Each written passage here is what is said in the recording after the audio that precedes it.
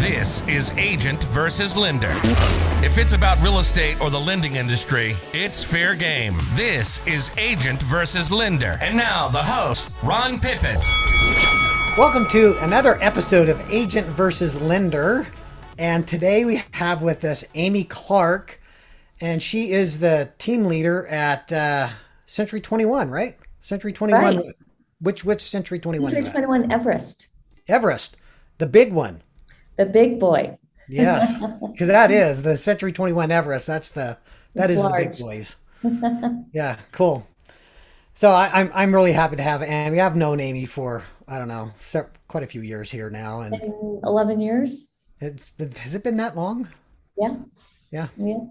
And and I'm telling you, she's like one of my favorite agents that I've ever worked with. She's just so positive and happy. You can see, if you're watching this, you can see she's smiling right now, and that's just the way she is all the time. So that's really fun to work with Amy.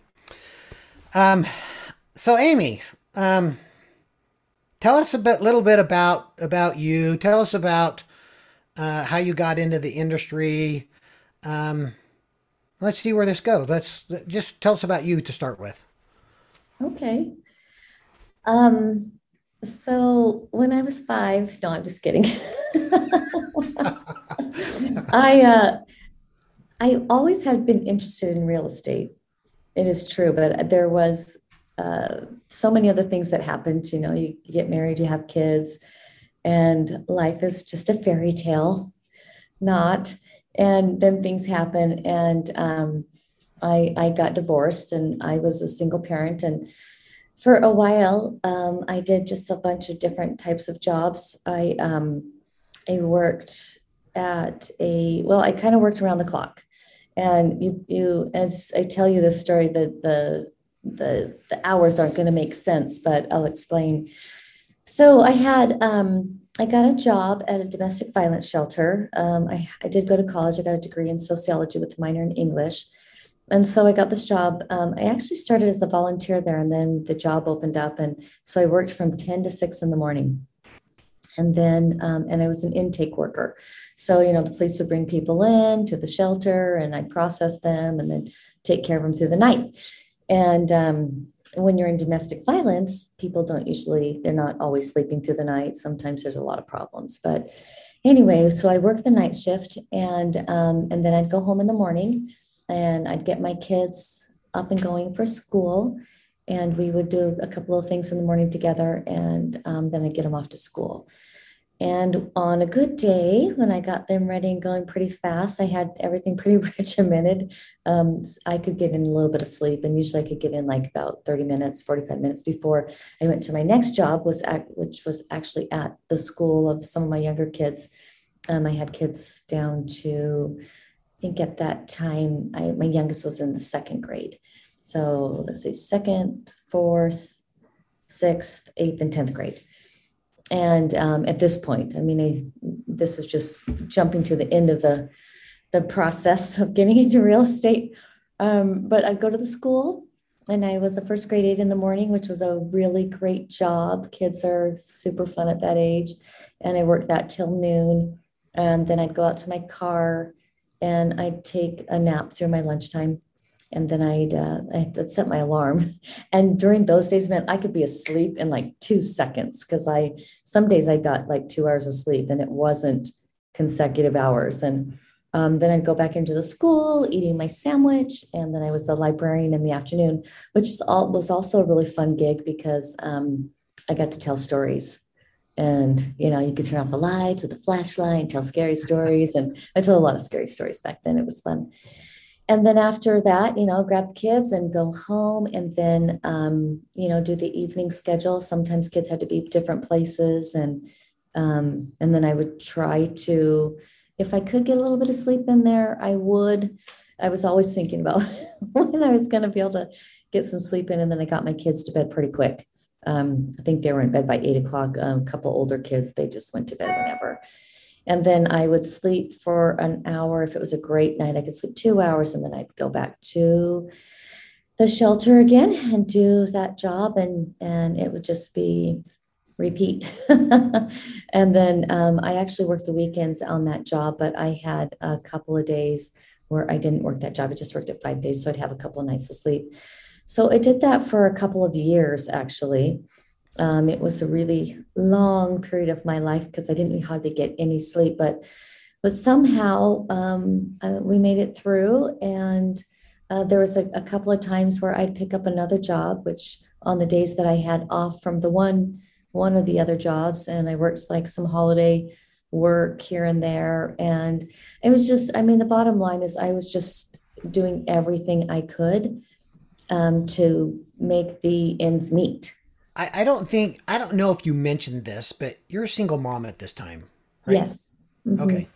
I Yeah. think I think you and I talked about that, and so I don't know if you mentioned it during Right. your story, but you're a single mom, so it's not like you had much choice. You had to go. You No, had and to I make didn't ends come meet. from money.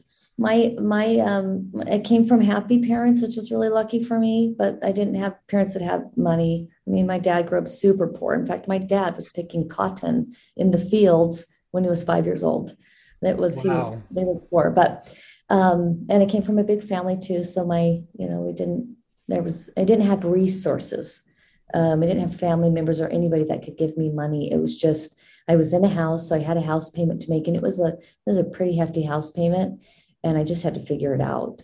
And I remember in particular, there was a friend of mine who lived in my street, and she was nice. And we were good. We were friends, and she came over one day, and it was after I'd gotten divorced, and she had a plate of brownies and a box of tissue.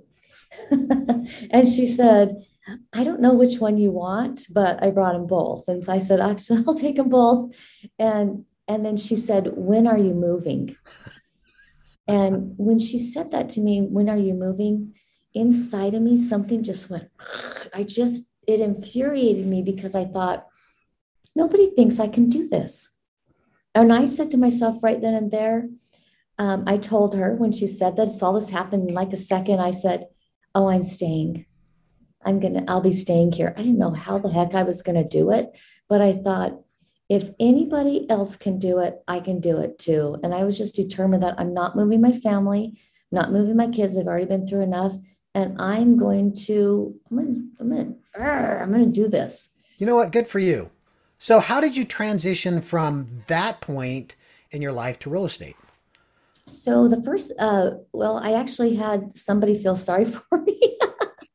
Because what really happened, one of my neighbors had his own mortgage company. It was a little small mom and pop shop. He ran it out of his home, and he said to me, Amy, why don't you come do mortgages with me? And I said, okay, what do I do? And he said, you got to go to school. And I think back then it cost like $200 or something, but that was like $1 million to me. And he said, and I said, oh, okay, well, I'll have to work on that. And he goes, well, I'll pay for you to go. And so obviously my work schedule provided no time at all between just keeping up. And so I did it while I was at my job at the domestic violence shelter. When there was some downtimes with the custom clients, it was the night shift, I get online and do classes. And so that's what I do. I basically got my license through those online classes during the night. And then I remember him coming back to me and saying, hey, when are you taking the test? And I didn't have the money to take the test either. And I don't know what the test cost was. I think it was like $100 or something.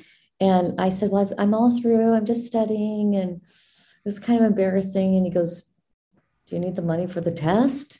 And I said, no, it's okay. But anyway, he ended up paying for my test too. So That's awesome. I took the test, and then I started working with him. And this was back in the day with all the subprime market and all that kind of craziness. And it gave me a really good understanding of how the mortgage side works, which has been invaluable to me on the real estate side. But sitting behind a desk punching numbers all day and things like that, it's not my personality. And I would have probably kept doing it, But I just finally got the confidence up and I thought, you know what, I just want to do the real estate side. I want to be with the people. Little did I know that there's a lot of behind the screen time in both jobs. But Yeah. as I was doing mortgages, I slowly got to the point where I could start letting go of these other jobs. And it was making money pretty quickly because I was motivated, for one, not only to get a good night's rest, and not be falling asleep every time I was somewhere, but also to be able to see my children. In fact, Ron, I remember for a while there, I had a simple goal with my 5 kids. It was to look each child in the eye once a day, and whether to smile or say just something small to them, but just to have that small little connection. I know it's pathetic, but you do what you have to do. Another person had also told me, had mentioned, hey, you could do just fine if you just went on welfare with 5 kids and all that kind of stuff. And I just thought, I want more. I want more. I cried a lot of nights too, or days, because I felt like I was disadvantaging my children not by not being around. But what I learned through the struggle was that my kids saw somebody working their butt off, not only for them, but just saw somebody working. And it's ended up not only making my kids closer to each other because they had to help each other, but also that they don't give me a lot of excuses about not being able to do stuff because they saw me do something hard. So I guess in some ways that was worth it. But so I went back to, while I was the loan officer, which I didn't love, I'll be honest, Ron. I so appreciate you and what you do because I don't want to do it. So I appreciate amazing people like you. But so I got my real estate license while I was doing mortgages, and I slowly switched over. The first year I was doing both, and I only closed 9 deals. And then I realized I can't wear both hats, not to mention some of the difficulty doing both in a transaction, the rules and regulations and stuff. So then the next year I just let my license go. So I burned the bridge, so I couldn't go back, and I just went full-time real estate. So 1 year doing both, and then the next year just went full-time. And my first year I did 20 deals. That's my really first year.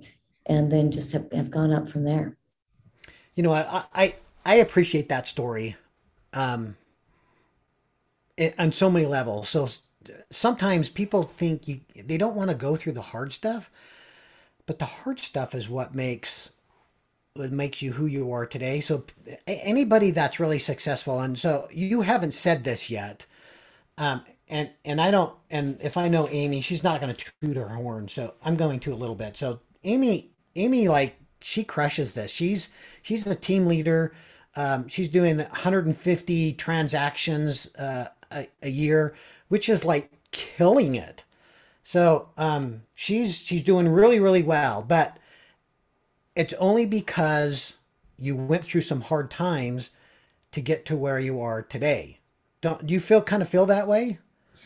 Well, I think that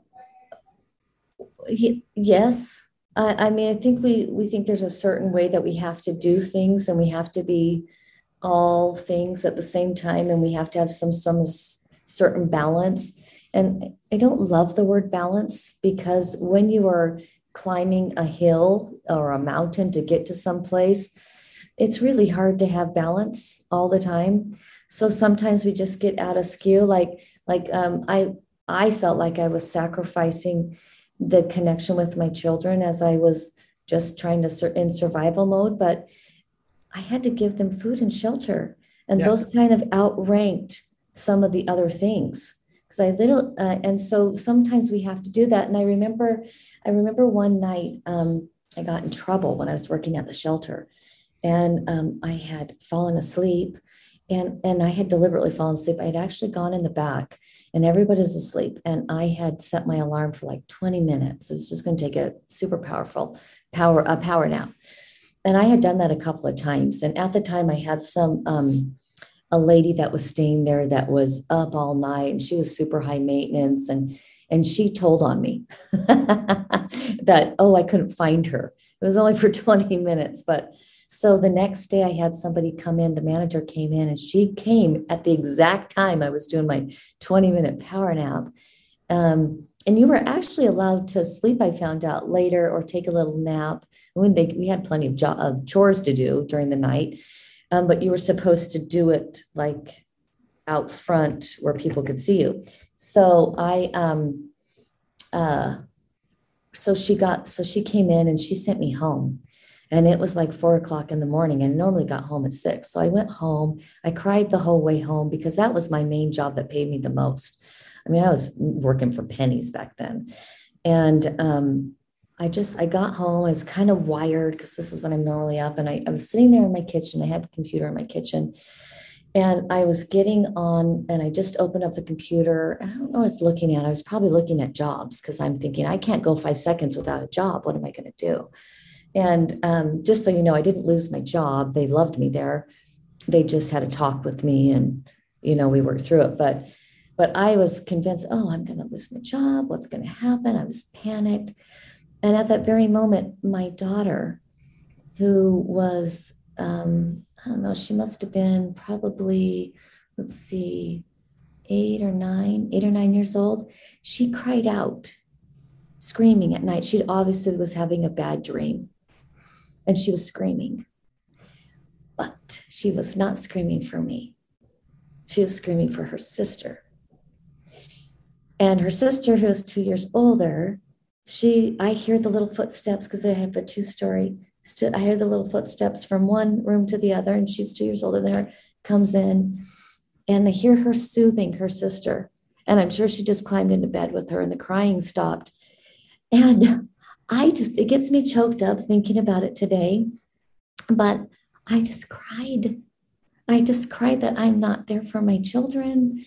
What am I doing? And I never went up and went into the room. My other daughter was with her. But at the same time, what a great experience to know that my other daughter came for her. And as my children have grown up in this scenario where I did not, where I felt like I couldn't be present, they have learned some other skills. And they would have never had those. I mean, they adore each other. They take care of each other. They banter and they fight with each other too. But I mean, they are good to each other and they love each other. And I don't think that those things could have been gained if we hadn't gone through some tough times and done things differently than the mom down the street that, got to stay home every day, which I was a homemaker for a while, and got to do those things. So you can have success on a different road that is just tailor-made for you. And, I just decided at that point that I was going to have a better life and I was going to make a better life for my family. And I was just going to have to do it an untraditional way. Yeah. So this is a great story. So, and you have. So let's talk about today where you are. So I just mentioned that you've got a team, you run a team. So I first developed it myself as an agent. And this is another thing I had. I burned the bridges and I'm still, it's not like you become an agent, all of a sudden you're a top producer. It takes time. And I wasn't going to go home until I hit my production goals. And so that meant getting to the office early, sometimes staying later, call after call after call. I couldn't afford a dialer or anything back then. And so it's pretty much calling out of a phone book, kind of, just cold calls. And I was too stupid back then not to call my SOI, which would have been smart, but I didn't learn that till later. And I had to hit a certain number every day before I went home because I I literally had mouths to feed. Yeah. So thanks for bringing that back, because I was jumping way ahead. So thanks for bringing that back, because I remember you saying that you burned a bridge. You didn't have a way back. You let No, my your other mortgage license. license, I let it go. Yeah. So you burned that bridge. Yeah, So you had to go. The only way you could go was forward. right. So, and I was saying that you have this team, but it wasn't like all of a sudden you had a team. Oh no. In You had to fact, do the stuff that everybody else has to do. You had to do the cold calls. You had to stay late. You had to do all that stuff. on no budget. Right, even on no budget too. So there are Yeah, things. So that's a good lesson for anybody that's in the real estate industry. It's like you can make this work. You don't have to have this huge marketing budget. You can walk. You can knock doors. You can right. phone calls. You And you can. can give an experience to people. And this is, I've always cared about people. You can tell by, I mean, I don't know. And sometimes I care about the underdogs. I work with millionaires and I work with first time home buyers. And I just believe that everybody, no matter where they are, they deserve a first class experience. And really a first class experience means you're attentive to what their needs are and you pay attention to what their goals are and you help people on a personal level. And that's kind of, that's what I've done. And sometimes you get to meet people that you get to be friends with forever. Like you and I, Ron, I met you at a continuing education class and I Mhm. liked you right away. I'm like, I like that guy. I want to work with him. So that's how we met, remember? Yeah, I do. Yeah. Yeah. So I mean, we get to meet a lot of people, and on this side, as a real estate agent, I get to serve somebody. And even though we say we work with people, and sometimes people think, oh, I'm in this position and I'm awesome.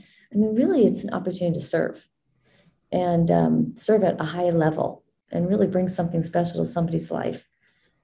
So Yeah. that's what I like about it.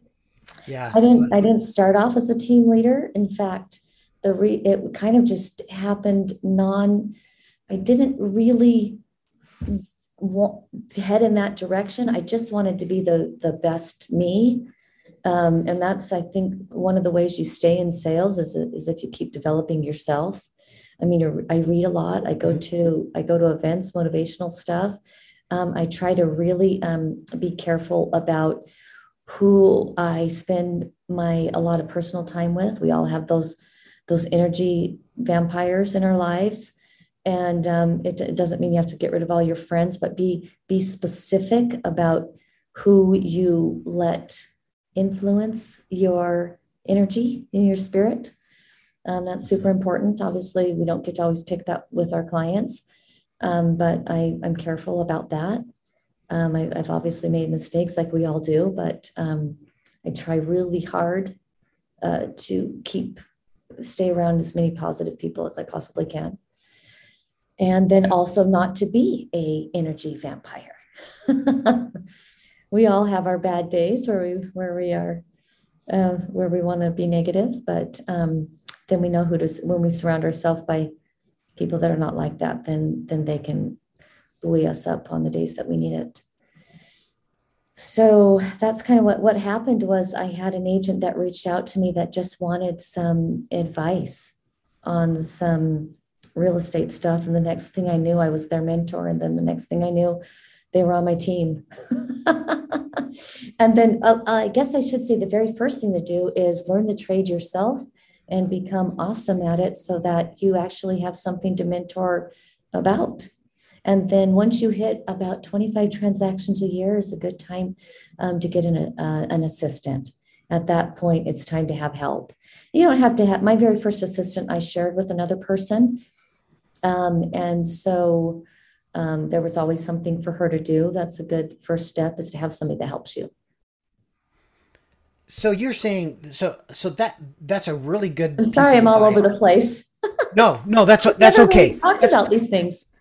No, that's okay, man. I have some sun coming in right here, um, so no, this is really good stuff because I've talked to other agents that I've asked them if they have an assistant, and they just said, no, I don't want one. I want to do it all myself. So what do you say to somebody that, I mean, to me, that just tells me they can't scale their business. They're going to be limited because they're just, Yeah. they don't want to let go. Yeah, they don't want to let go. It's a scarcity mindset. Well, there's two things. One is scarcity, like I want to keep the money for myself that I would pay somebody else, and that also maybe I won't make enough money to keep that person occupied. And then what if I have a season where I don't have any income coming in? What am I going to do then? Those are all reasons people don't get help. But I will tell you that, and just the scarcity mindset, that there's the glass is half empty mindset. So I would say if you're at that point, you need to elevate your mindset that you're awesome and that you can do more and you will do more. And then just know that there's strength in numbers. I don't go and try to do your job. I mean, to save the money and try to process the loan. I learned that really quick when I had my mortgage license and my real estate license, that a division of work actually makes everybody better and stronger and faster. And, a lot of us agents are, I guess I shouldn't say a lot of agents. I go, as you know, Ron. I don't sit around a lot, although as a team leader, I'm in the office a lot now. But our strengths is selling, connecting with people, and we're the movers and shakers.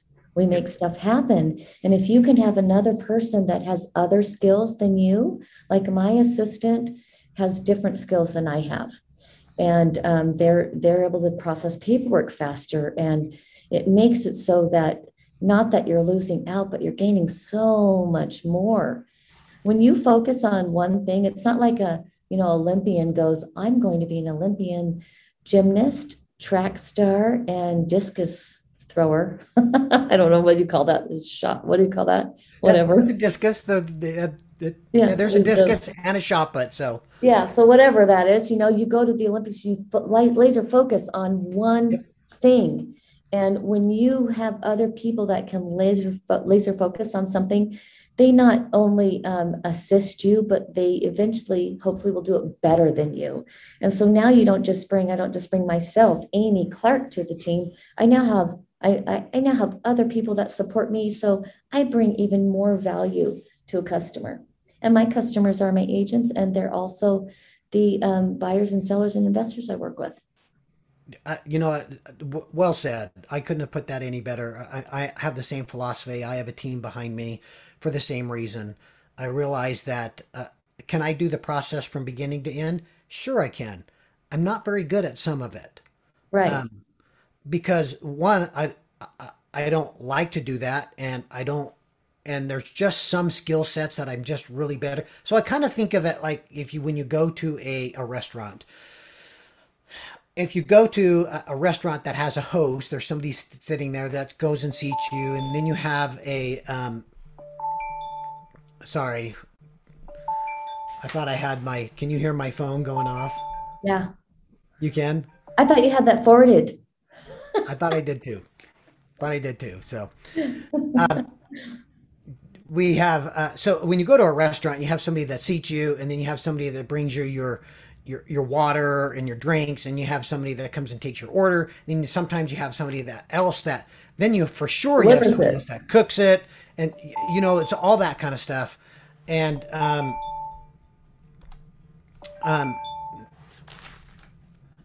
sorry, another phone.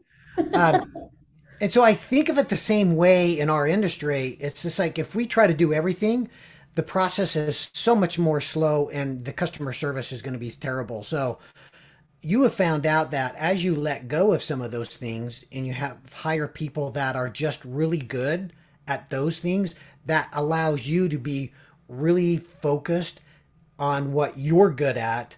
And it just makes the process so much better, not only for you, but for your clients as well. right? Right. And there's a learning curve. When you first get somebody to help you, you tend to do a little, I did a little micromanaging.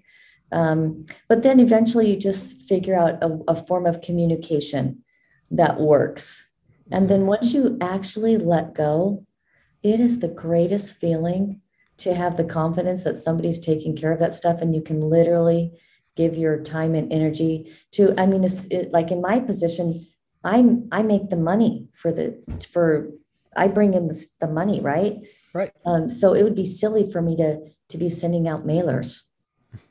Absolutely. Mailers that, you can pay somebody, what a monthly, hourly wage to do, when you can make 10 times more actually doing something else. Right.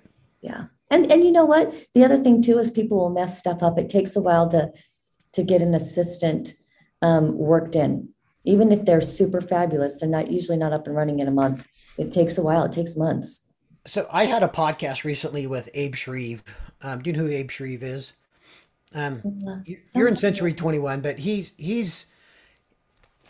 in the Keller Williams world, but he Okay. is like he manages the entire coaching group for all of Keller Williams, not just a coaching, but he's like overall that coaching group for Keller Williams. And when he was in the industry, when he was a real estate agent, he started at a builder and was taking over their marketing department. And he said it took him 18 months before he said he really felt comfortable. And when he went to the his boss, he said, whatever his name is, it's today that I finally feel like I really know my position. And the owner kind of laughed, and so Abe said, so why did you keep me around? And he said, I've learned that it takes 18 months before somebody really knows their position. So it's a really good lesson in that when you hire somebody, even though they should know and probably do know that area of expertise, it's still going to be a while before they get your systems down and are working to your level. And so don't be frustrated, the first couple of months and say, oh, this person can't do it. Well, they probably aren't at the level you're at, but the more you teach them, the the better they're going to get. And I found that with all of my team members is that the more time that I give them to grow into their positions, the more valuable they become and the more I can let go. And in real estate, I think it's about 12 months.